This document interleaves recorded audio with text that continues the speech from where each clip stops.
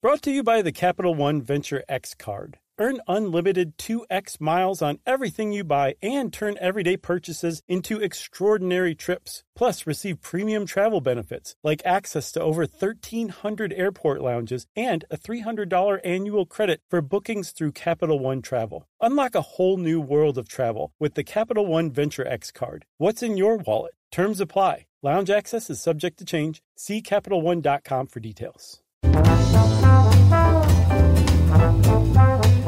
Hey, and welcome to The Short Stuff. I'm Josh, there's Mr. Chuck, and there's Ms. Jerry over there. That's MSTU Sucka. This is, like I said, Short Stuff. Buckle up, everyone. Yeah, for the turbulent edition of Short Stuff. Have you ever had a bad, like really bad? No, not turbulence? really bad. No. Yeah, I haven't either. You know, there's actually a classification for that. It's not called really bad. It's called extreme or severe.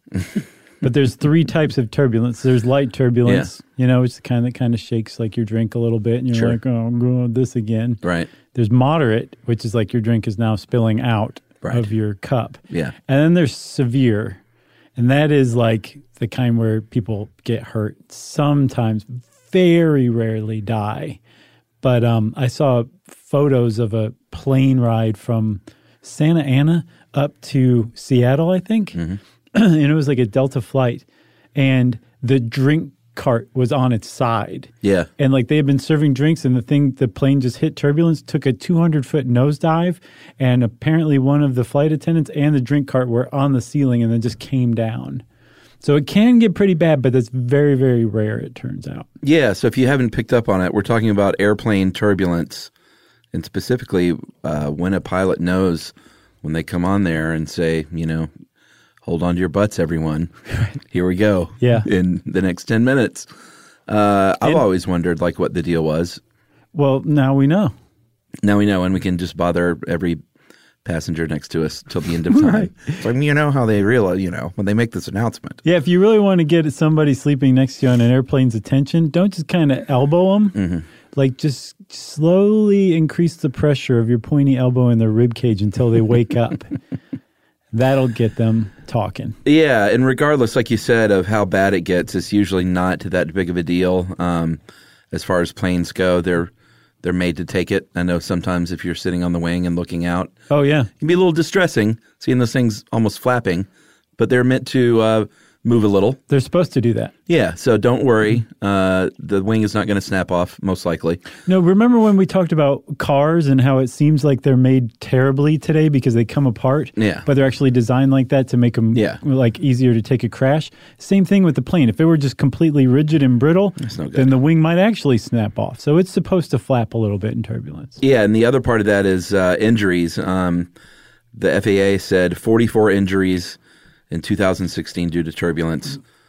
900 plus million people flying. That is not a lot of injuries. Yeah, I think the most exceedingly rare. Like there was 13 in 2013. Oddly, there was 17 in 2017. And between 1980 and 2008, there were only 3 deaths from turbulence. So it is very, very rare. And one of the reasons it's not way worse and it's actually getting even better is because pilots are able to predict where the turbulence is coming because number one, they're trained to see signs of it. Sure. But also, there are an entire network of people on planet Earth back down on the ground who are working to let those pilots know what places to avoid and why. Yeah, so when they go to take off, there's a few types of turbulence to look out for. Convective, that is, you know, kind of the standard thunderstorm turbulence that you might expect. Yeah, like when air on the Earth's surface gets warm, it rises, and it can create clouds as it carries water vapor up and cools. And the taller the cloud, the more turbulent there is in there. That's right. Then there's mountain wave turbulence, and that's when air is just literally cresting over the top of a mountain in a wave like you would see in the ocean. Yeah, because it's all fluid. I mean, air and water, they're both fluid, you know? So, of course, they would break like that. You don't want to get your little plane caught up in a breaking air wave. No. And then finally you have the clear air turbulence, and that's the toughest to predict because it's not like you see a big mountain range or lightning popping off in the foreground. Right. That is just air colliding with warm air and cold air colliding with one another. Yeah, so it forms jet streams, right? And that can be problematic because the difference in the direction that the wind's moving in, the speed it's moving in, can really wreak havoc on your plane. And when you're cruising through a patch like that very quickly, all of those little bumps and jostles and turns come together to make what we think of as turbulence. That's right. So that is what turbulence is. Let's take a little break here, and we're going to talk about how these pilots can avoid it.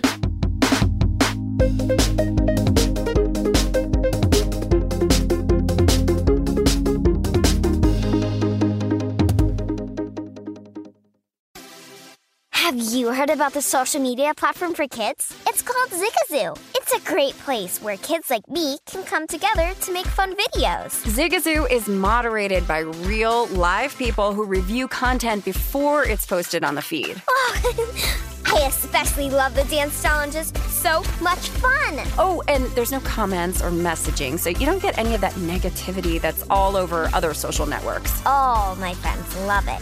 I love that it's kid-safe COPPA certified. I don't know what that means. It means it has built-in privacy protections for your online data. That's great, but I wouldn't be doing Zigazoo if it wasn't fun. She would not be doing it if I didn't think her data was safe. Zigazoo, the world's largest social network. For kids! Download the Zigazoo app today.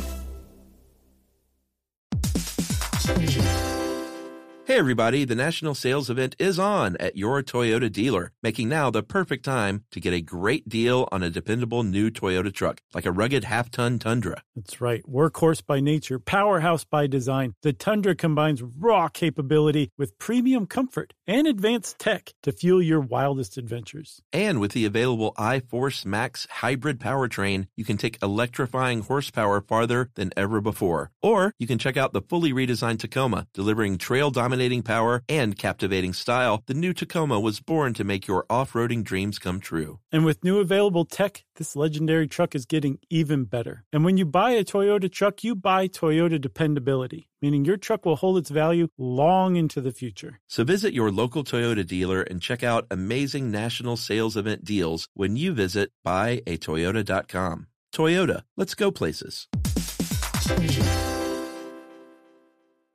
If you want to know, then you're in luck. Just listen up to Josh and Chuck. Stuff you should know. So before they even take off, they have started avoiding turbulence. When they get their flight plan together, they don't just say, we're flying from Atlanta to LA, so let's just take a left turn after takeoff, right, and fly west until we get to LA. Maybe even take a nap. Yeah, it's a very, it's very planned out. And although they can't predict every bit of turbulence, they can certainly say, well, we know there's a mountain range here and there is a thunderstorm going on here, so we're going to set our flight plan accordingly. Right, exactly. So they start off on the right foot. Yeah, they also have like little handy weather maps too, because storms can develop even after you've already taken off that weren't predicted, and they can also line up too. So you might have to choose what storm you actually have to go through. Yeah, if you have to. Right. And so they have weather instrumentation that makes it real simple to choose. Like a storm up ahead that's yellow says, if you have a green alternative, choose the green one. Ones that are red, it says you're going to have to course correct. It sounds like Doppler. Basically. Yeah. And when you course correct, you basically have to get in touch with air traffic control and say, hey, I know we weren't planning on going up an extra 10,000 feet, but I need to fly over this turbulence for a little while. And they'll say, do it. And you fly up. Yeah. And you go over the turbulence. You say, can I come back down now? And they're like, we've been waiting for you to ask, buddy. Come on back down. And you go back down to your original flight plan. Or you may not. Or they may say, you know what, since you went this far out of the way to avoid this thing, why don't you just take this course instead? Right. And you have a new flight plan after that. Exactly. You got to be nimble up there. You got to be quick. When you have your hands on the sticks. Right. Isn't that what they call them? Yep. Sticks? I think so. I'll bet they do call them sticks. Can't you see pilots calling them that? They're sure. Like, ladies and gentlemen, got my hands on the sticks. I've never heard that. You haven't? Not from a pilot to a passenger. Oh, okay. I think that doesn't leave the cockpit, I got you. What happens in the cockpit? That's cockpit talk. So the mountain turbulence, that is pretty easy to predict because mountains are there. Sure. And if a pilot has have flown past the Rockies or the Andes or any big mountain range, they probably already know what to expect there and have routed their plane in such a way where they're not going to get the worst of it. They can also tell by the clouds that are there. Sure. There's some called lenticular clouds, which are lens-shaped, but I think it actually kind of traces the contour of a wave. But in cloud form, you can be like, well, I'm going to stay out of there because there's breaking waves of wind right there. Yeah. So, yeah, there's things they can do visually. The problem is the clear air turbulence. I mean, they don't call it clear air for nothing. The silent killer. Exactly. And, I mean, it really is like it can be really, really rough, not just because it comes out of nowhere, but because the differences in speed between one spot and another are so pronounced that it can really jar and jostle you. Yeah, for those, the thing, and this is kind of cool, the thing they count on the most is talking to other pilots. There's a lot of planes up there. Right. And chances are, if you're flying anywhere in the United States, there's another plane on more or less your route just a few minutes ahead of you. Right. And so they're always in touch with one another. It's not even, they share information.